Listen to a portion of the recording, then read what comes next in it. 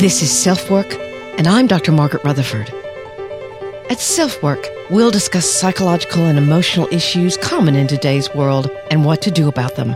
I'm Dr. Margaret, and SelfWork is a podcast dedicated to you taking just a few minutes today for your own self-work. Hi, and welcome to SelfWork. I'm Dr. Margaret Rutherford. I'm a clinical psychologist out of Fayetteville, Arkansas, and it is pouring rain outside. There's a huge thunderstorm, so you may hear some lightning and thunder on this episode. When I began SelfWork, I wanted to reach the people who were quite comfortable with psychological and emotional issues. Maybe you were even in therapy. I also wanted to reach out to those of you who've been initially diagnosed with depression or anxiety and you're looking for answers.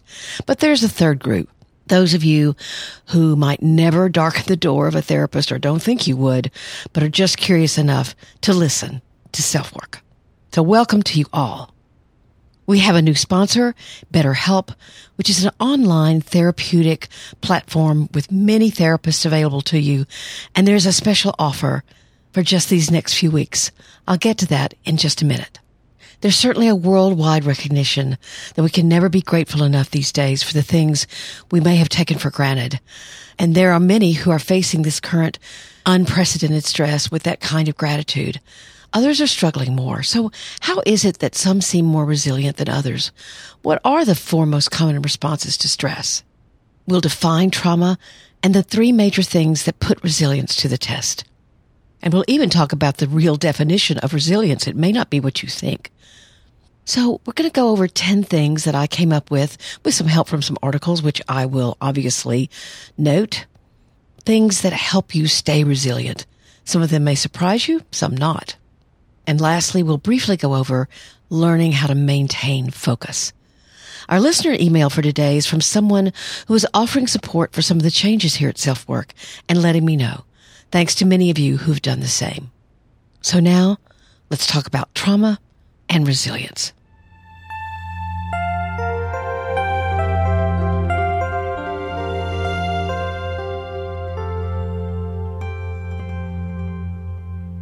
Trauma is a word that many people shy away from, as if calling something traumatic infers that you're weak or frail, that you'll be defined as a victim.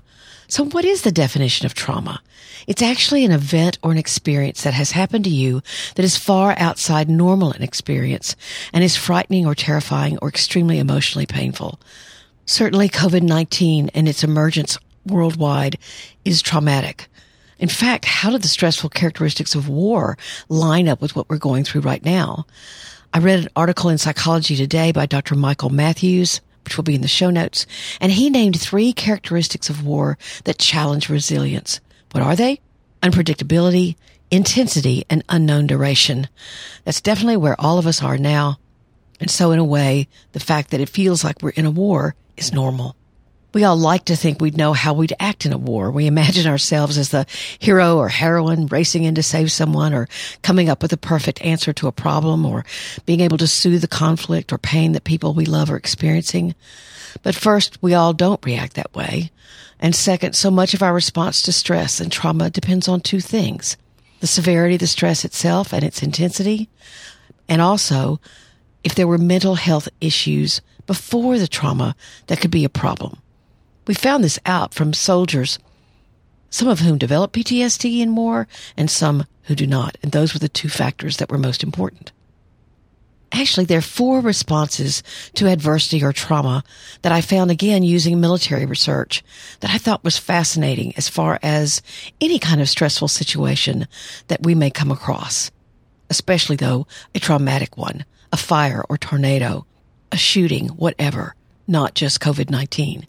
And there are 4 responses. 1 is the development of pathology, or basically mental illness, invulnerability, resilience, and personal growth. We're going to briefly go over the first 2. Let's talk about pathology, symptomatology. Actually, research shows that 15% of people are likely to develop mental and emotional issues as a result of trauma. And actually, these symptoms might be quite new to them. They can develop substance abuse, depression, suicidal thinking, anxiety, certainly, PTSD or post-traumatic stress disorder, where there are flashbacks and nightmares. You can have hypervigilance and arousal, often becoming more isolated and irritable. Your emotions can either be very erratic, but you can also feel very flat, like nothing matters. But again, this is 15% of people. As a therapist, I always look for what is relatively stable in someone's life when they come in for treatment. Maybe they're physically in really good shape, but emotionally not so, or the other way around. Or they're going gangbusters professionally, but struggling spiritually. I hope for at least one area that's stable. And yet, sometimes almost every aspect of someone's life is affected by whatever they're facing. And that makes it more difficult to heal or even think rationally.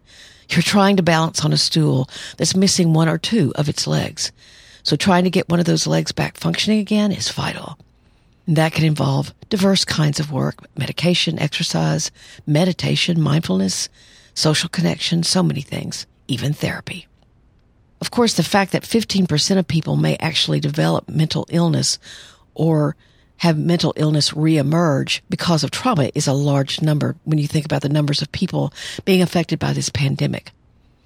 And so many of us don't want to think that we can become demoralized or depressed or wake up panicking. So what can be so important is acceptance. You can accept that that's what your response is. It may not be the one you want it to be, but that's what it is. And certainly if you have a loved one that's going through something like that, you can accept that in them and help them learn how to manage it. Help them get help. So let's briefly talk about the invulnerable response. Most of you know I've just published a book entitled Perfectly Hidden Depression, where a perfect-looking life can cloak true clinical depression. So this response, the invulnerability response, scares me more than a little. This is someone who seems that nothing is getting through to them. They have no emotions about what's going on. They're soldiering on.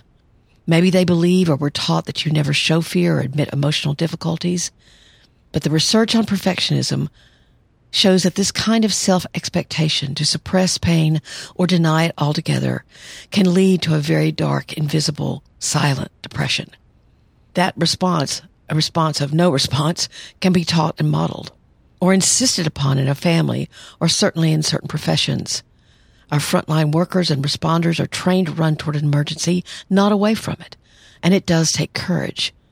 But for most of us who do not have that kind of training, we're muddling along. And I like to think about an old African proverb that basically says the tree that will bend in a storm survives, whereas another tree will break if bending isn't allowed. So this response, perhaps needed for many, needed for those of you who might be on the front lines, is understandable. But most of us, it will be better if we bend. In fact, I think truly even the frontline workers need to bend. What's next are 10 ideas about what resilience actually looks like. What are you doing and thinking and saying when you're resilient? But first, there's a message about a special offer from our new sponsor, BetterHelp.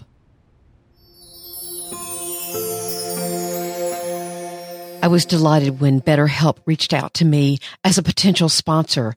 What exactly is BetterHelp? BetterHelp is an online therapy service that will assess your needs and match you with your own licensed professional therapist. It's not a crisis line. It's not really self-help. It's professional counseling done securely online. I also tried this out, of course, for my SelfWork listeners, and I was very impressed with the 2 counselors I tried. There's a broad range of expertise, and you're actually matched to the therapist that they believe will work best for you. You can have video sessions, phone sessions, you can text, and actually it's much less expensive than quote-unquote normal therapy. And BetterHelp is rated #1 by so many platforms that specialize in trying to help you find the best therapy online for you. There's a special offer for SelfWork listeners where you get 10% off your first month at trybetterhelp.com/selfwork. That's trybetterhelp. That's HELP.com/selfwork. You can begin getting help today, and I highly recommend it. So give it a try.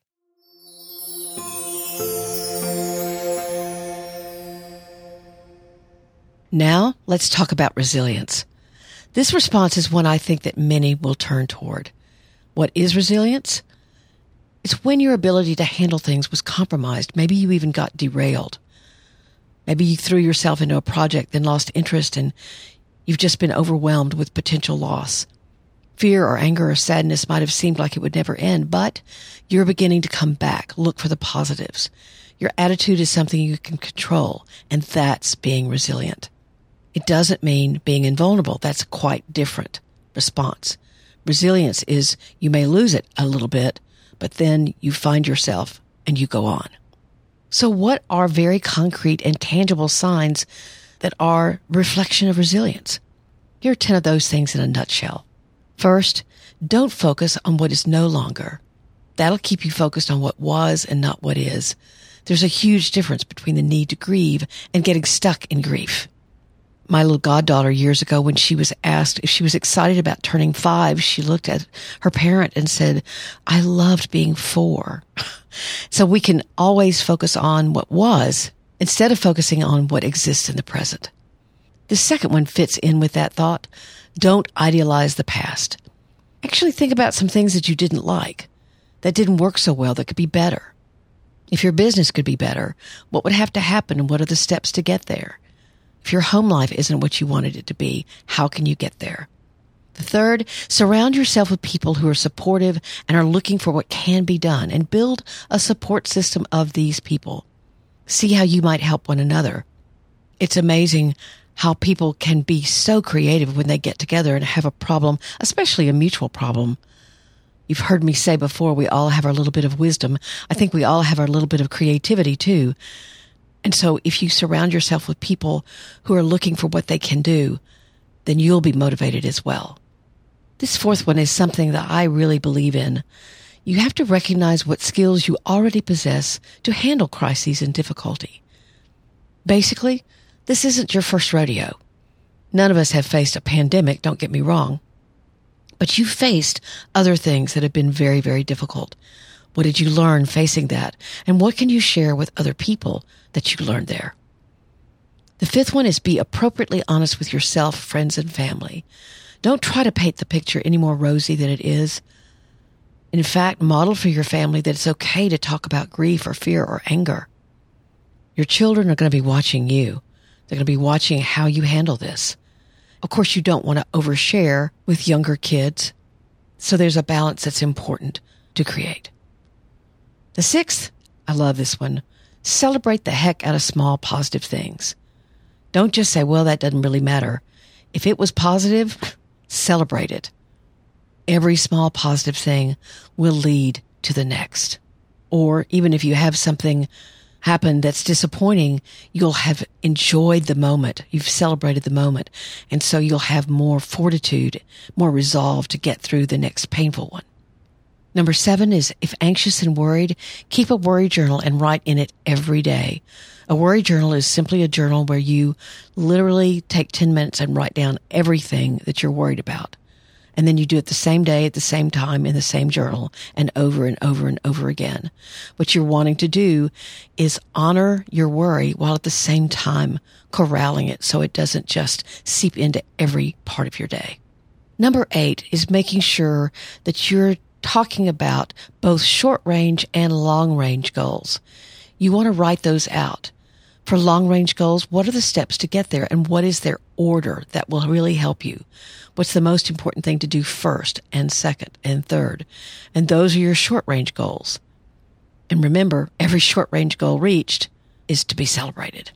So you want to stay in the present and focus on those short-range goals, but you also want to have a sense of direction. That direction may change, but it will help you determine what is the most important thing to do now. Number 9, this one's a hard one for many, self-care. You may be asking yourself, how can I take time off for a walk or to make a smoothie or eat a sandwich or call a friend when I have so much to do? I promise it will help. You're showing yourself the same compassion as you do others. And number 10, laughter. It's incredibly important. We saw some turtles in the yard yesterday and we were having just an okay day. So I decided to look up on Google, what do turtles do in the winter? Well, it turns out they hibernate. I didn't know that. And it also turns out that they have this interesting way of breathing underwater. They don't use their lungs as much. They actually breathe through their butt. I started laughing about this, and so did my husband, and then we got the giggles. And it added a little bit of levity to the day. And maybe I just added to yours too. It's pretty funny to think about. It was in this kind of, not a scientific journal, but in some sort of very serious journal. I thought it was pretty funny. So if someone says to you that you have turtle breath, I think I would, I would be quite offended. All right. The fourth response to stress, again, the three others are developing pathology, developing an invulnerable stance, and developing resilience. So what's the fourth one? What else do we have to talk about? I love this Maya Angelou quote. She said, "I can be changed by what happens to me, but I refuse to be reduced by it." I'll say that again. I can be changed by what happens to me, but I refuse to be reduced by it. What astounding words.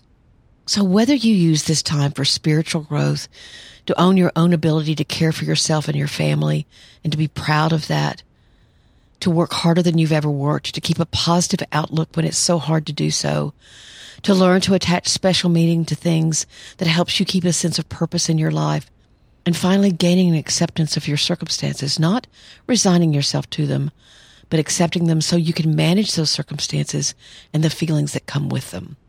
You don't have to quit growing. Again, I can be changed by what happens to me, but I refuse to be reduced by it. In fact, maybe you could even be more empowered.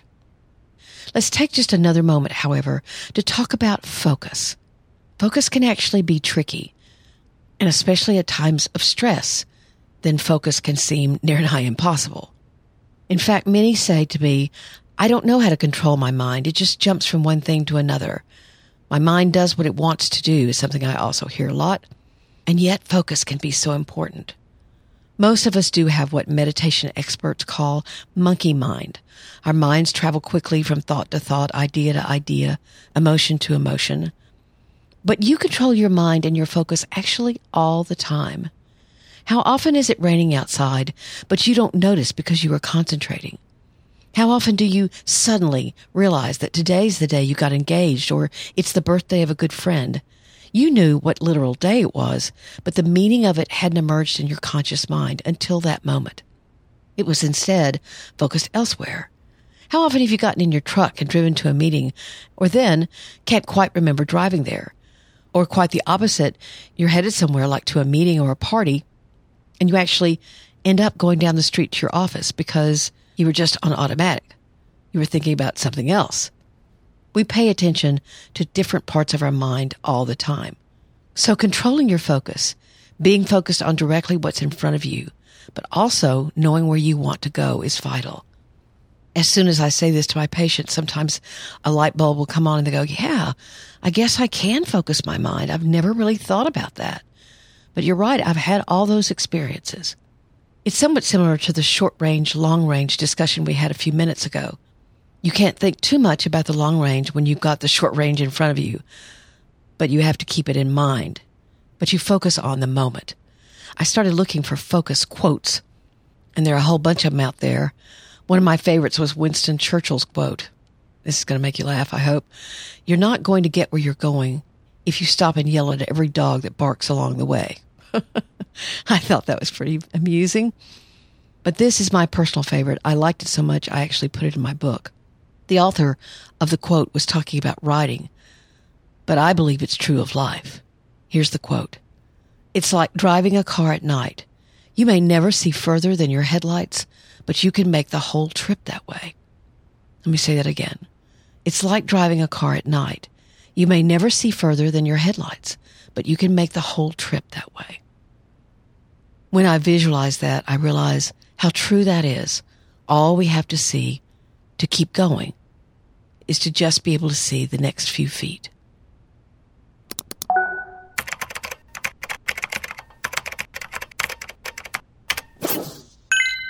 Our listener email today is similar to ones that I've received in the last few weeks. And at the risk of sounding self-serving, I wanted to let you hear it, and I'm going to make a couple of points. So here's her message. Hello, Dr. Margaret. This is Jessica calling from Cleveland Heights, Ohio. I first want to say how much I appreciate your podcast. It has been incredibly helpful. I'm a big believer in maintaining one's mental health. And I do a lot of preventative maintenance by seeing a therapist every once in a while and meditating and exercise and just good self-care. Your weekly podcasts are like another balm to my mental health. So thank you. I just wanted to respond really quickly to your last podcast in which a woman had written in expressing her concern about whether or not your podcast had changed as you experienced more success. And while my heart goes out to her, and I certainly can understand the fear of change, I want to say that I did not register that in your voice. In fact, I feel like you are incredibly generous with your time and your perspective. And I also think that in my experience, becoming an adult means learning how to stand on your own two emotional feet and recognizing what's yours and what's someone else's. So I hope that that offers you a little perspective on how I heard her letter. Again, keep doing what you're doing. You are a treasure. Thank you. Bye-bye. This response obviously caused me to smile, and I very much appreciated hearing from this listener, as well as others who heard me respond to an unhappy listener who was questioning my intentions or how the experience of podcasting was changing me. But I've done a lot of thinking about this, and I want to say something to all of you. I've thought a lot about this podcast, who listens, who wants to learn or be inspired what I learn going along the way, who is questioning and seeking answers for mental illness. And I know my audience is very diverse. But I want you all to know something. I respect the fact that something I might say or infer could be unwelcome or even hurtful in some unintended way. For example, one person reached out to me a long time ago in an email and told me that I'd made it sound like my only answer to panic, my own panic, was to take a medication. Sure enough, I went back and checked, and I'd made an offhand comment as I sort of led into another section of material, so I could very well understand. And I both understand this listener's response to my talking about emails, but I also understood the other. In fact, my own patients come in from time to time and tell me that something I said rubbed them the wrong way, or they questioned what I meant and it did not feel good. I welcome these kinds of questions and discussion. I learn as a person and as a therapist. For me, there isn't a right or a wrong here. So I appreciate both commentaries, and I will continue to welcome them as long as they're given or offered in a good spirit. So thank you to all of you for being here.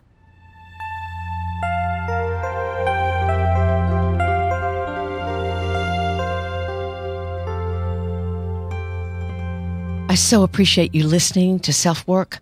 I look forward to producing these episodes every week. And with the help of my great audio engineer, John Crowley of Loudmouth Studio, we put together something for you every week. Many of you are here because of the topic of perfectly hidden depression, and I do have a book out on that now. It's called Perfectly Hidden Depression, How to Break Free from the Perfectionism That Masks Your Depression. And it's available at Amazon, Barnes & Noble, or if you want to really support your local bookstore, which might obviously be suffering a bit now, you can go in and order it from them.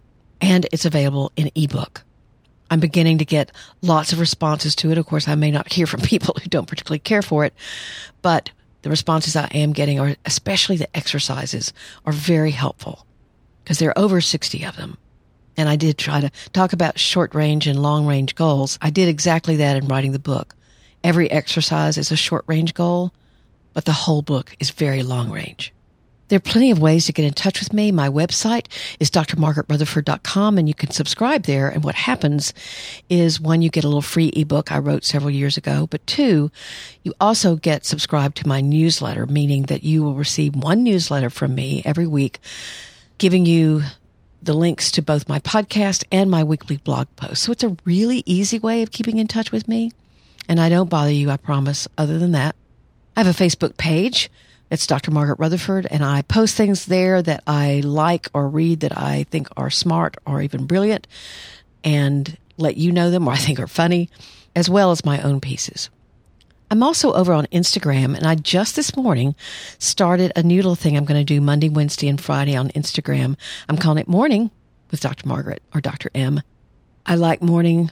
I actually got rained on today, and so I did it right after that, and I look a mess, but that's okay. You're going to catch me at 9 o'clock in the morning, no matter what I look like or where I am. That's where I'm going to do it on Monday, Wednesday, and Friday mornings. It'll be on Instagram Live, and I'm just going to have some fun with it. Hope you do too. and hope you'll join me. I also have a Facebook closed group at facebook.com/groups/selfwork. facebook.com/groups/selfwork. So thank you again for being here. Take very good care. I'm Dr. Margaret, and this has been SelfWork.